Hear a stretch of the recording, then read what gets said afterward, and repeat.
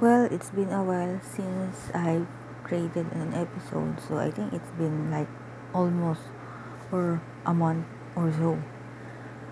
Anyway, it's been plaguing me for a little while about how people are handling relationships because I've seen so many couples and partnership and all forms of relationships actually, or how they bond or create this bond between them. But sadly, in this generation, well, being an old soul myself, I've seen people thinking that a person is an object that should be owned, which is not the case. Oftentimes, people do that because of a lot of reasons, but the ones that I've known are like they are afraid to lose the person, they are afraid to be alone, they are afraid to lose control, or let's say they want control.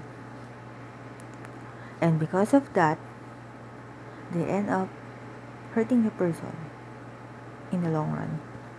People often think that having relationships is about thinking that the person belongs to you. Yeah, sure, that's always the case in every relationship I've known, I've seen, and in the past years, even in the so relationships. But little did people do realize that having a healthy relationship is not about possessiveness. It's not about obsessing over them.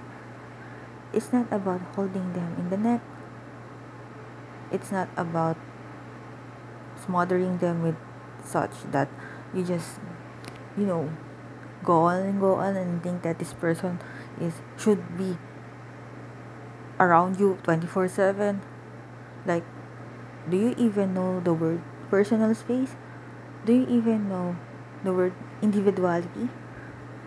The funny thing about this is that there is always this little to none space because people some people think that they should always be around their partners or whoever they are with, family, friends who are so close to them, couples, married ones, non-married ones, boyfriends and girlfriends, etc. Name it all.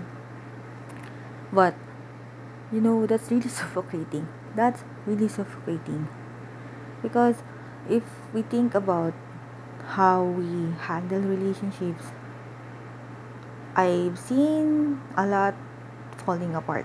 You know, where like it's only in the start, it's a spark, everything is like roses without thorns, but in the long run, it becomes roses with thorns, and it becomes so painful. Like everything would lead to fights that should not be leading to fights, compromises after compromises, promises broken, and hearts broken, wounded minds, wounded hearts. That's just in the verses, wounded souls.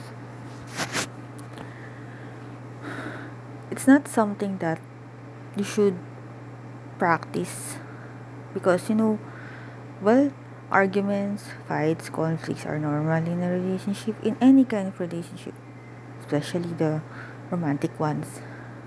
But if we are going to make things, we make I rather we make fuss about everything, about the things that the people we love, the person we love do, what they say, what they wear, what they must think, what they must feel, then you're like a control freak.